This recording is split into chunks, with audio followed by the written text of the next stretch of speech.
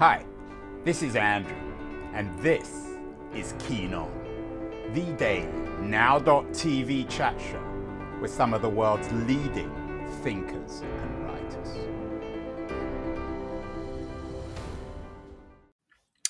Hello, everybody. It is January the 31st, 2022. Yesterday on our Sunday show, we had a tech discussion with my old friends Chris Schroeder, a venture capitalist, Keith Teare, the original investor in TechCrunch. We talked about Web3. No one quite knows what Web3 is, although it's divided Jack Dorsey and Mark Andreessen in Silicon Valley. They're at odds over what it means, what it should mean, who can and can't own the concept.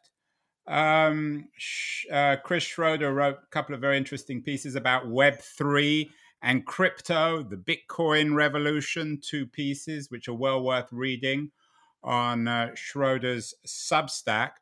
One guy who knows a lot, I'm not sure about Web3, but knows a lot about crypto, is my guest today on the show. He's an old friend, Albert Wenger. He is a partner at Union Square Ventures in New York, one of the top boutique venture capitalists.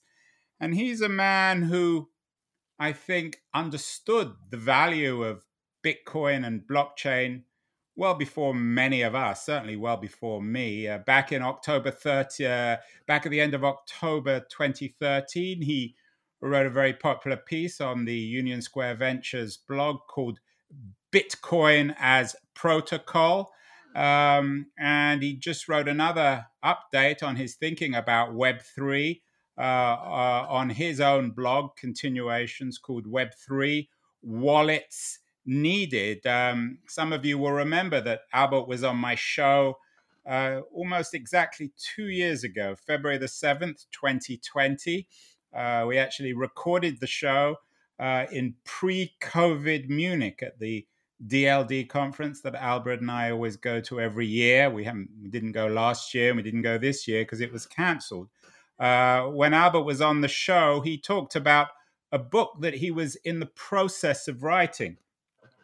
It was called The World After Capital, and now we have the fruits of his labor, if that's the right way of putting it. It's called The World After Capital. It's a beautiful book. It's self-published, but it looks about as professional as anything you'll find in a traditional bookstore. And I'm thrilled that Albert is joining me from his home in New York City. Albert, great to be back. 2 years on.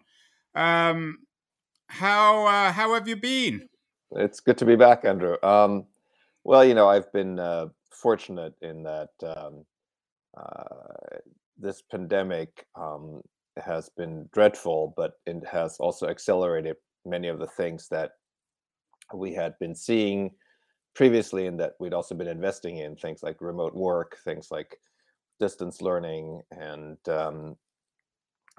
so it is one of those situations where there's a great deal of suffering, much of which could have been avoided through a better pandemic response. But we're also seeing bits of the future come at us faster than they did before. I sense a bit of sheepishness, Albert, about your success. Not your fault that everyone else is so dumb. I'm curious in terms of this vision you have of the future. It's a very big vision, and I want to get into the details later in our conversation. But what you call the world after capital, is it, in a conceptual sense, similar in some ways to what people are calling Web3 and what you write about today in your blog on wallets needed if crypto is going to become a kind of universal currency? Or is Web3 just another clever marketing term that actually doesn't really have any meaning? No, they're definitely very much related in the following sense. Much of what my book, The World After Capital, is about is how attention is being hijacked in big networks like Facebook and Amazon and others who control basically very large databases and use the control over those databases to kind of influence everything that goes on. And I think a big part of the promise of Web3 is that we can have databases but in a way where they're owned by all the contributors, all the participants, as opposed to being owned by one and controlled by one corporation. That's the big promise. That's why people should care about Web3 and whether or not Web3 can succeed. I know you write in some detail in the book, and you're very passionate about this idea of attention economics. The world after capital, and I guess Web3 potentially liberates us from attention economics, does it? It Well, makes attention abundant. well, I think that the overall goal is to free up human attention. So a lot of human attention today is caught in what I call the job loop in the book. People have to work to be able to live, and then a big part of what we're being told we should be doing with the money that we earn is we should be spending it on consumption. And so we're in the cycle of working, earning a wage, and then spending it on stuff, and that stuff is or services are also being made by people earning a wage. And a lot of our attention is in that, and that was a very actually beneficial loop, right? I mean, this brought us a lot of innovation when coupled with kind of entrepreneurship, when coupled with markets. So this was a good thing, but ultimately there are things that this particular loop can't address, and they're very important things, right? So we just talked about the pandemic, and we clearly were unprepared for the pandemic, which is bad because we knew such a pandemic was coming, right? So we had two warning shots, basically. We had SARS and we had MERS, 20 years before COVID and 10 years before COVID. So we knew that coronaviruses were kind of a dangerous virus. And yet, globally, we weren't paying nearly enough attention to it. We weren't preparing for it. And so, yes, this is all about how can we free up attention that's currently stuck in this job loop, and how can we free it up to be over here? And Web3 is a part of that. It's not the whole kit and caboodle and many other things, but it is one part of it. And it's an important part because right now, Facebook and Twitter and other these systems, the only way they become more valuable, the only way they make money is by hogging more of your attention, not by helping you think about big problems or address big issues. And they could also be just big issues in your life, right? Like your family, for example. The debate, as I mentioned, between Jack Dorsey, of course, many people will associate him with Twitter. He's no longer there. He was the CEO. Now he's the CEO of Block, a crypto platform. Well, he was the CEO of both for a long time. Yeah, he was the CEO for both. And you were an investor in Twitter, even though you seem to disapprove in some way of their business or their business model. Mark Well, I think Andreessen. can I jump in there for a second? I think Yeah. one of the things we've learned, we were investors in Twitter and Tumblr and many other things. One of the things we've learned is that when you have an ad-based business model, there's a fundamental problem in where that's going to lead you. And so subsequently, we have been investing much more in consumer subscription businesses because in a consumer subscription business where the consumer pays you, your incentives are aligned. Here in the ad model, your incentives are capture as much attention and then sell it off. And often capturing attention means that you present viewers with ever more sort of problematic content. And we see the algorithms, whether it's Twitter, Facebook, YouTube algorithms optimizing for that all the time. So yes, we made that investment, but we learned something from it and we have changed the kind of things we've been looking for But doesn't that as a mean, result of that. Albert, in an odd way, that you've returned to Web 1.0? Because subscriptions, paying for the New York Times, paying for the Wall Street Journal, paying for the Financial Times, I pay happily for all those. But basically, I've just replaced my physical subscription of a newspaper with a digital subscription. There's nothing very revolutionary about that, is there?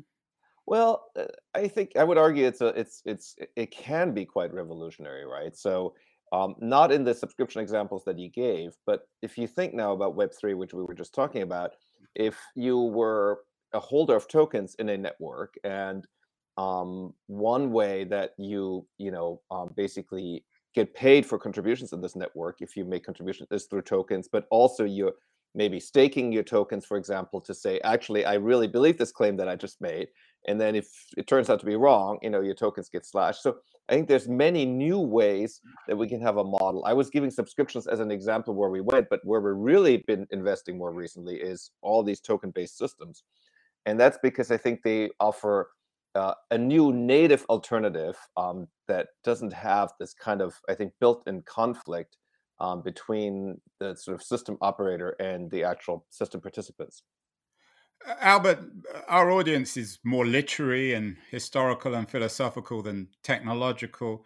You talk about this thing you call a token. How is a token different from a coin, a, a physical example of Sure. money, whether it's a coin or a banknote? Yeah. Are we more sort of leveraged with tokens? We can't separate ourselves from tokens like we can separate ourselves from money, can we?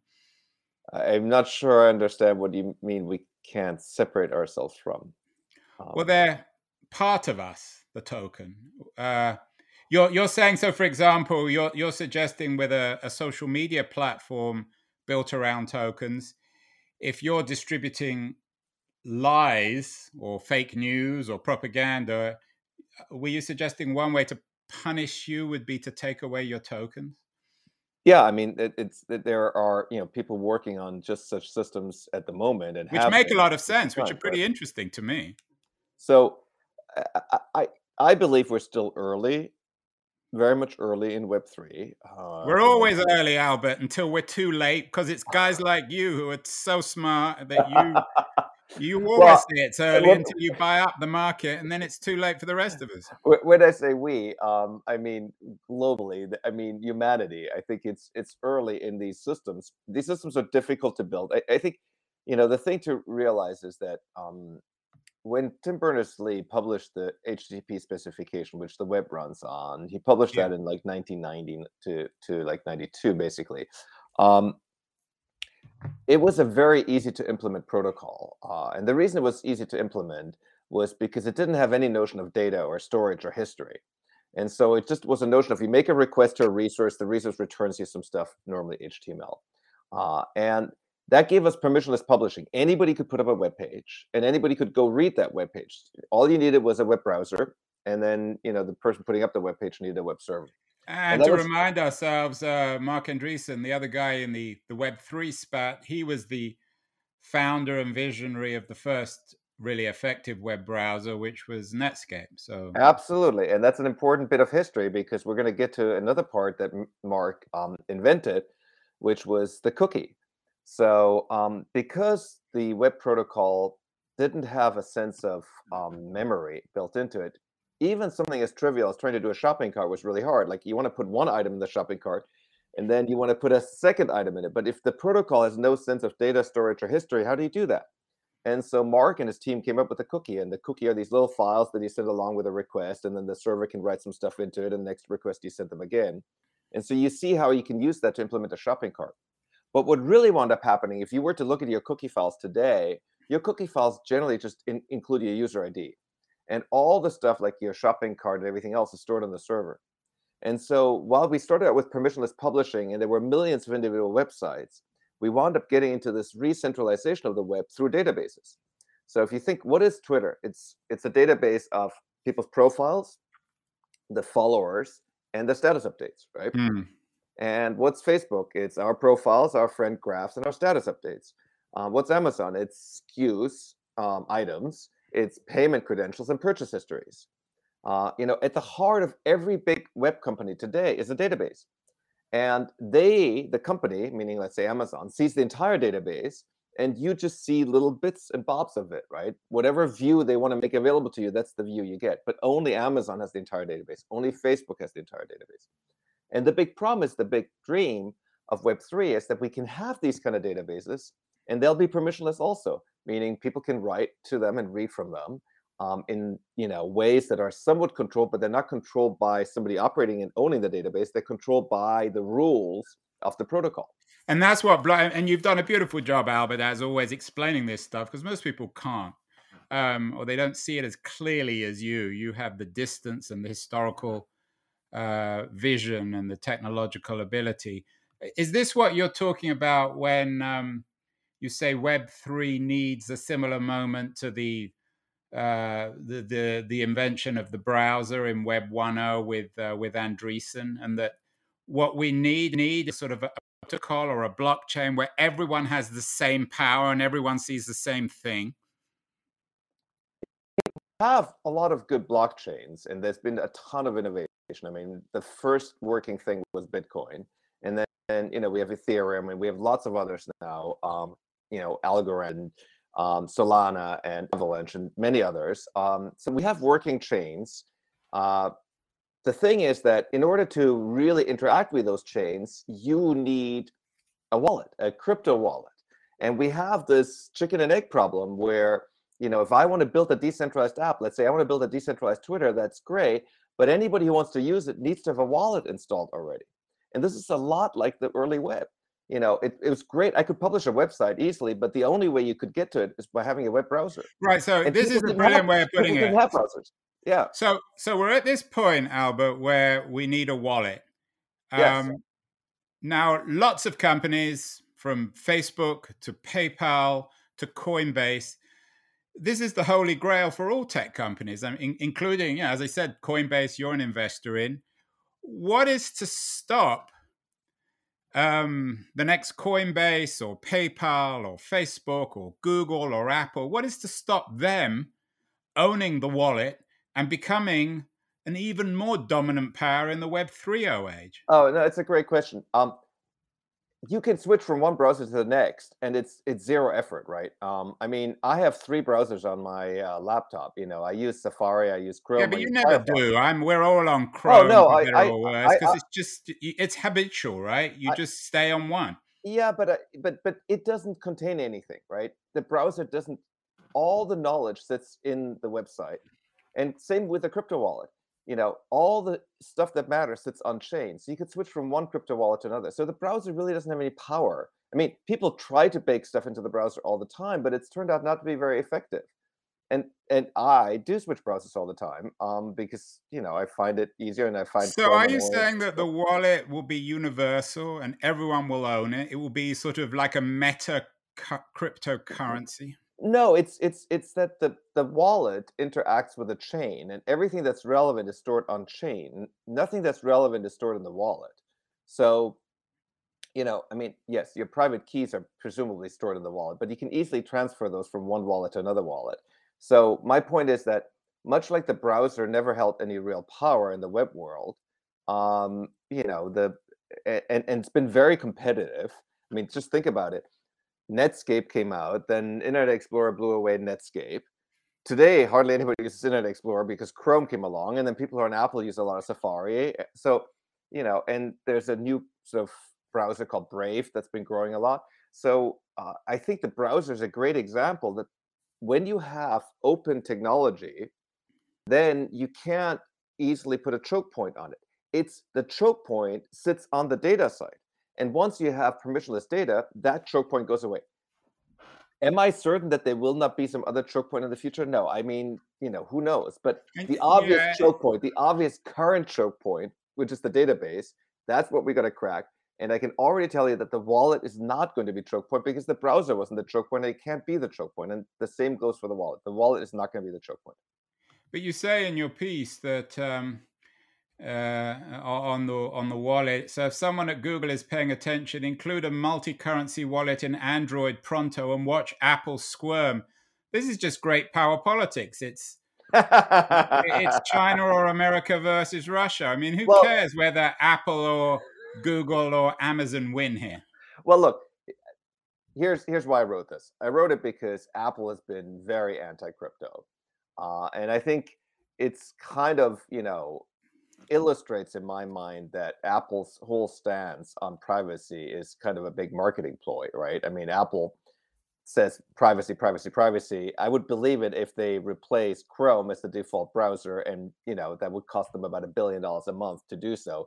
So so far they haven't shown that. Also, pretty much they comply with anything they're trying to ask them to do. So I don't think they really actually care about privacy. And if they really cared about privacy, they would be supporting crypto, including privacy tokens like Zcash and Monero, but they're not. Well, if Tim Cook is watching, I know he's a regular viewer of the show. Listen to Albert. Albert's always right, and Albert is certainly right in his description of The World After Capital, his wonderful new book. We're going to take a short break, Albert, now, and then afterwards, I want to get into the weeds of your vision of what The World After Capital looks like. So hold tight, everyone. We'll be back in about 60 seconds. Hi everyone, Andrew here again. I'm not sure if you're listening or watching or even reading about this Keen On show. I certainly hope you're enjoying it, but I wanted to remind you that there are many different ways you can use to enjoy my Keen On show. The first, of course, is by, in a very traditional way, subscribing to the audio-only podcast. You can do this using Apple or Spotify or Castbox or many of the other traditional podcast distribution platforms. We're on all of them.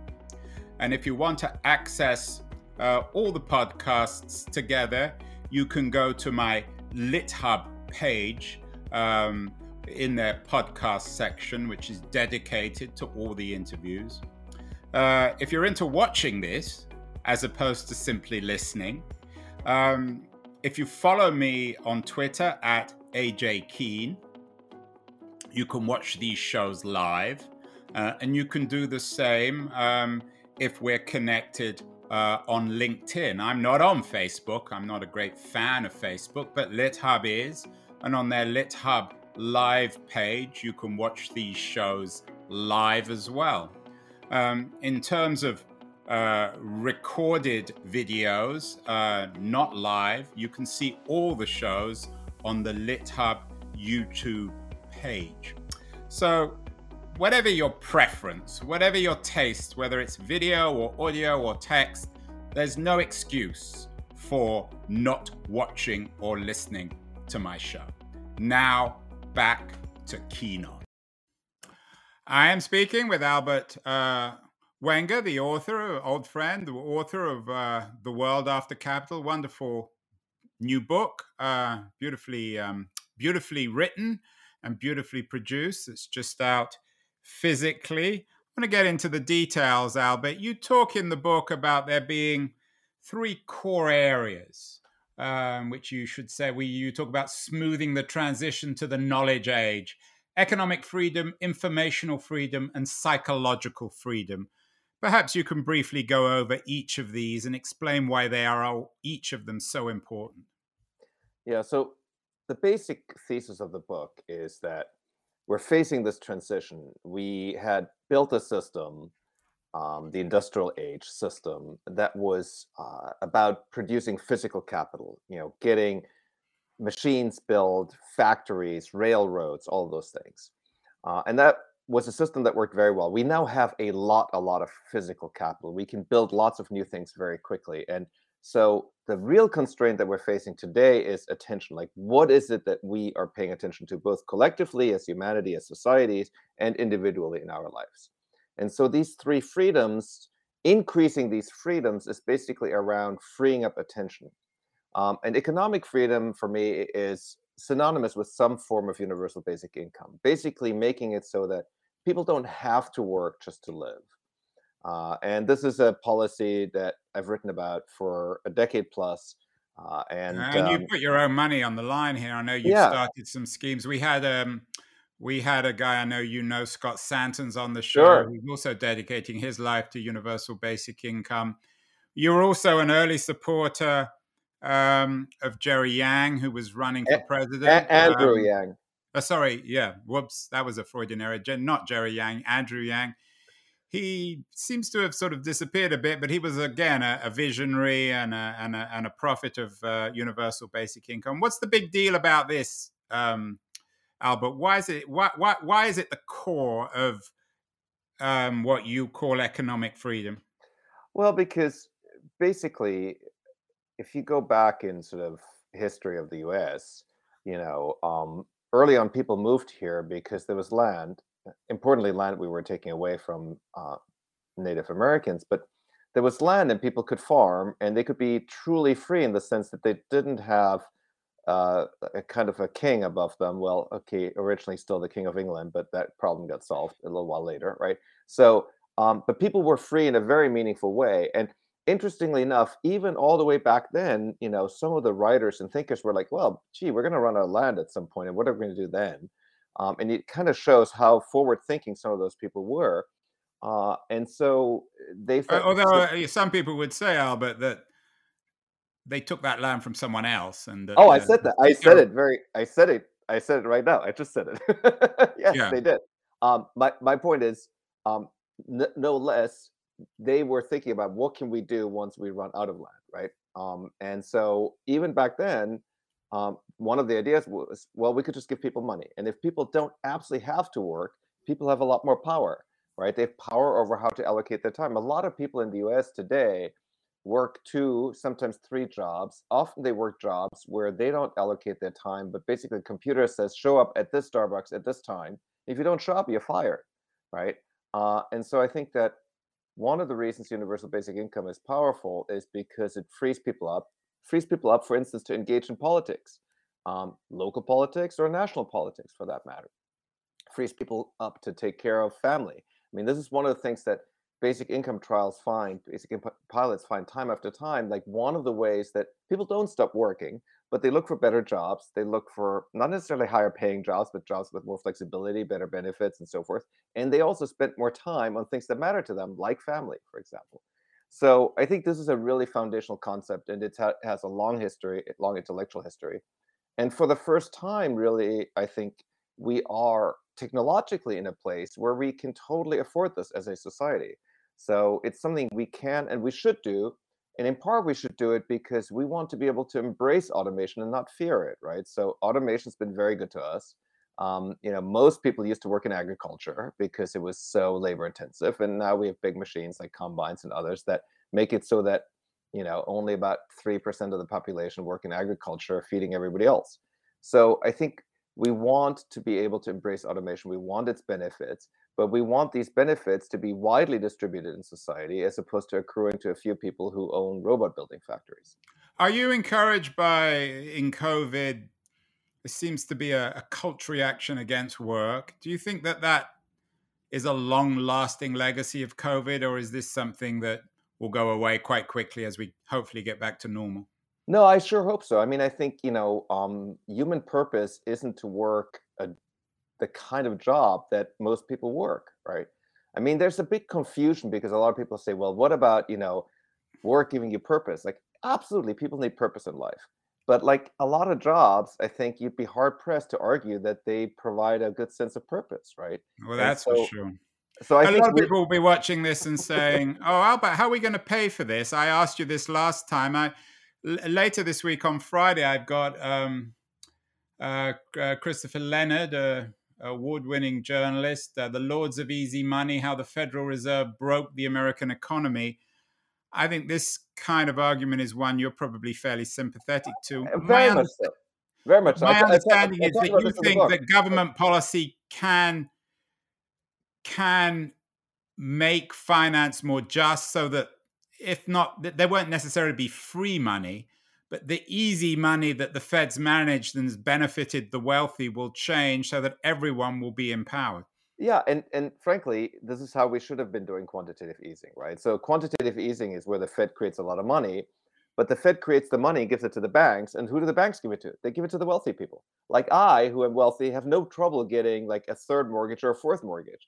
But there are lots of people who don't have access to their first home, who are home out on the street or who are having severe trouble making rent.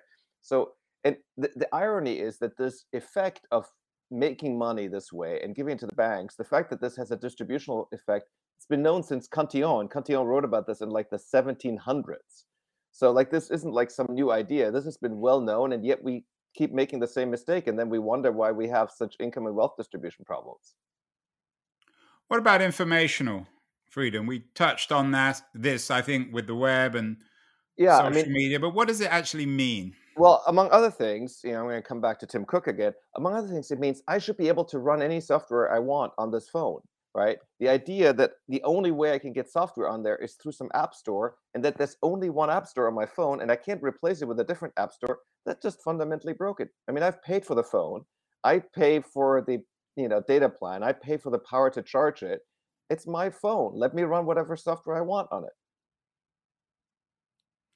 But Tim might say, well, you didn't have to buy an Apple phone. You could have bought a Google phone. And Android No, is absolutely. slightly more open. Which by the way is exactly what this is. This is an Android phone because I could sideload software. You sent me an APK, that's the technical term for a application file, and I can install it and run it. That's why I wouldn't be caught dead with an iPhone. But what I understand economic freedom. I understand UBI. Why is informational freedom one of the three tenets, one of the three cores in your vision of the future? Because we live in a world that's dominated by all things digital, and digital, this is part of the beginning of the book, has these extraordinary properties.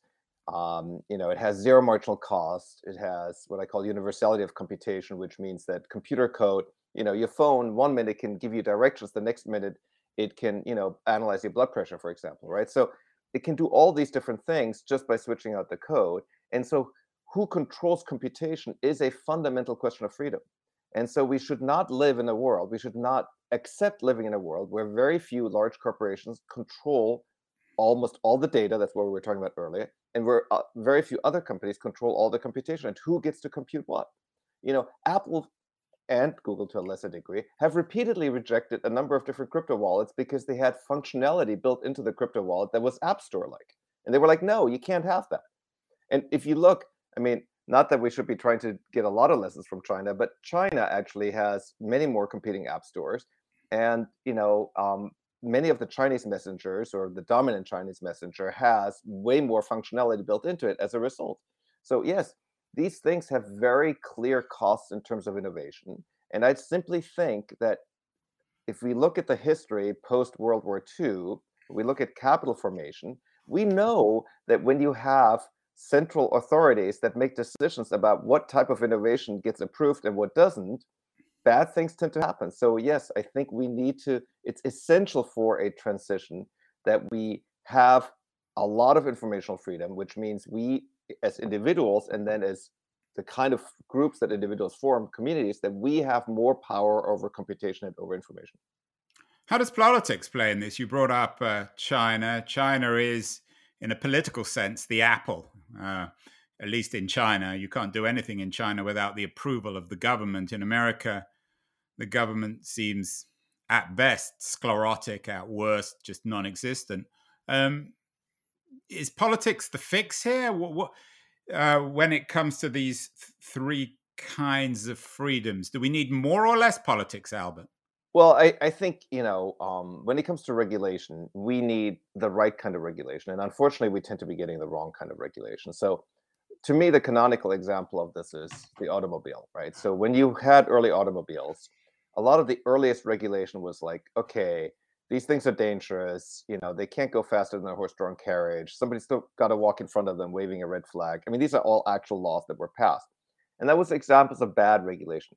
But ultimately, we didn't get the benefits of the automobile until we got good regulation and good government action. That government saying, hey, we should build an interstate highway system. Hey, we should have some rules of the road. Like everybody should agree to drive on the left or on the right, because that's something that is good if government decides, as opposed to people trying to figure out every day when they get in their car.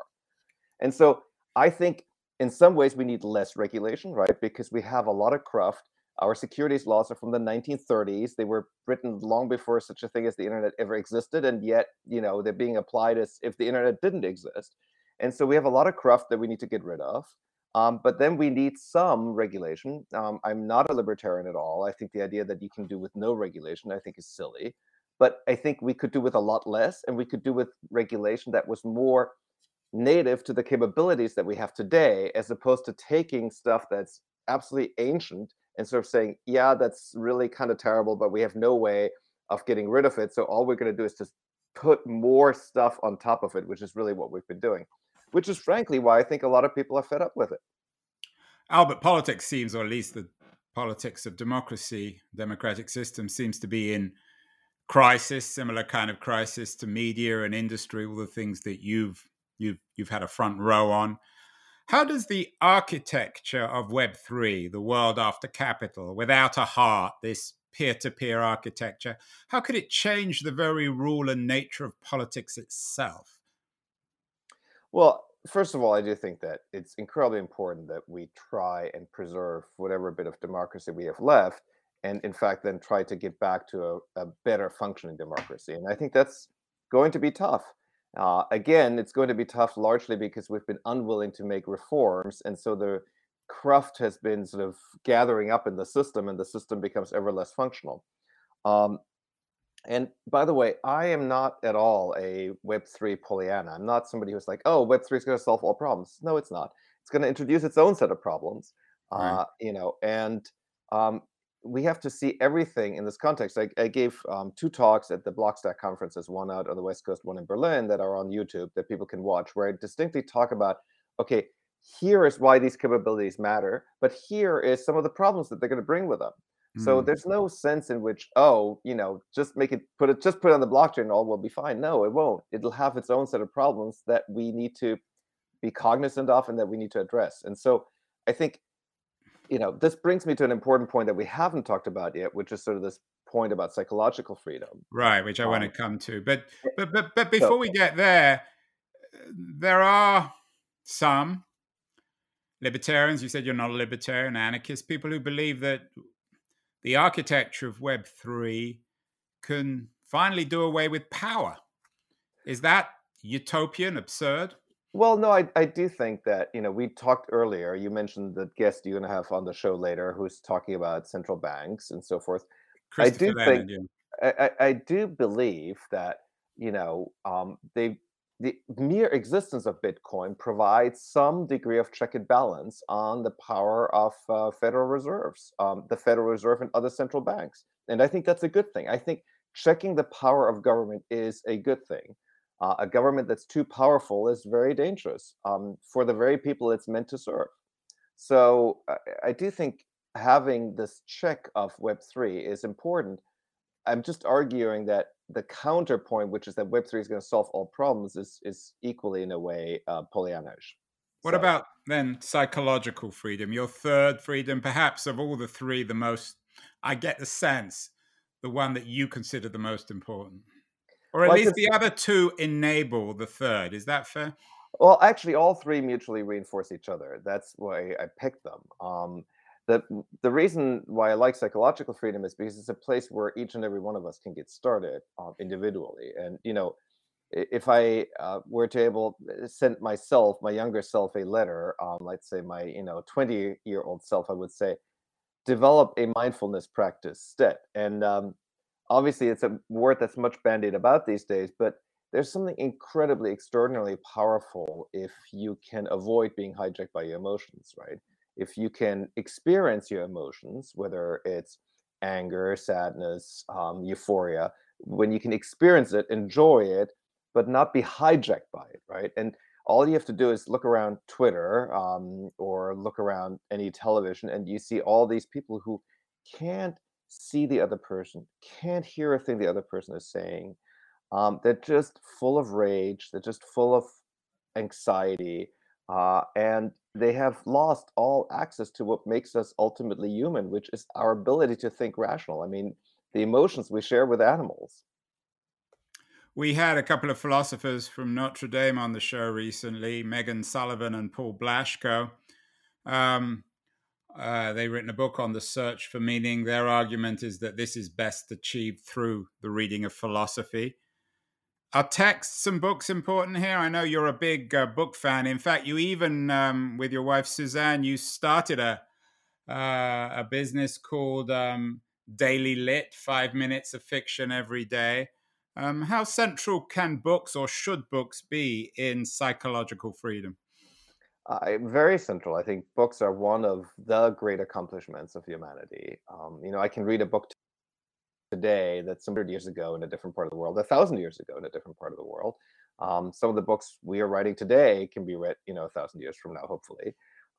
And they are a way of transmitting knowledge through time and space, and they're extraordinarily powerful.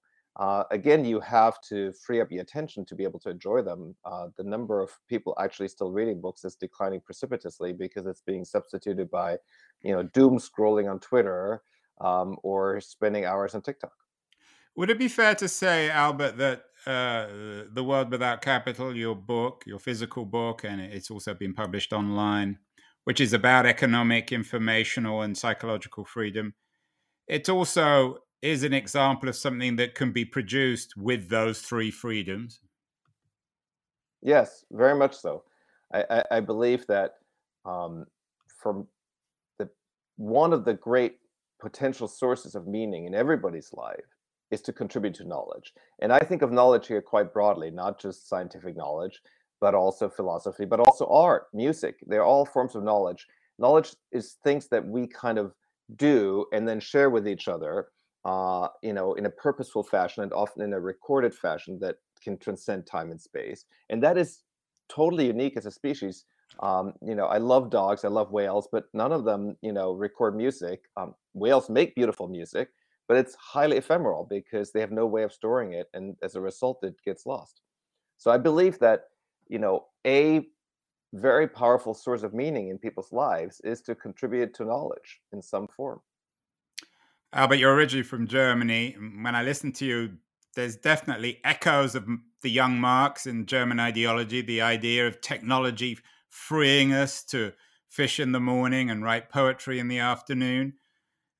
Is what you're saying in The World After Capital that different from Marx's ideal of a post-industrial utopia? No, I think Marx was actually a very forward-looking thinker. I think he just was writing very early in this, and I think he had some, ideas that didn't quite pan out about, the relationship between labor and capital. And in part, I think, because time and time again, we tend to underestimate the power of innovation. I mean, I also talk about Malthus and the Malthusian fear, and a lot of this gets subverted because technology turns out to be more rather than less powerful than people think it will be.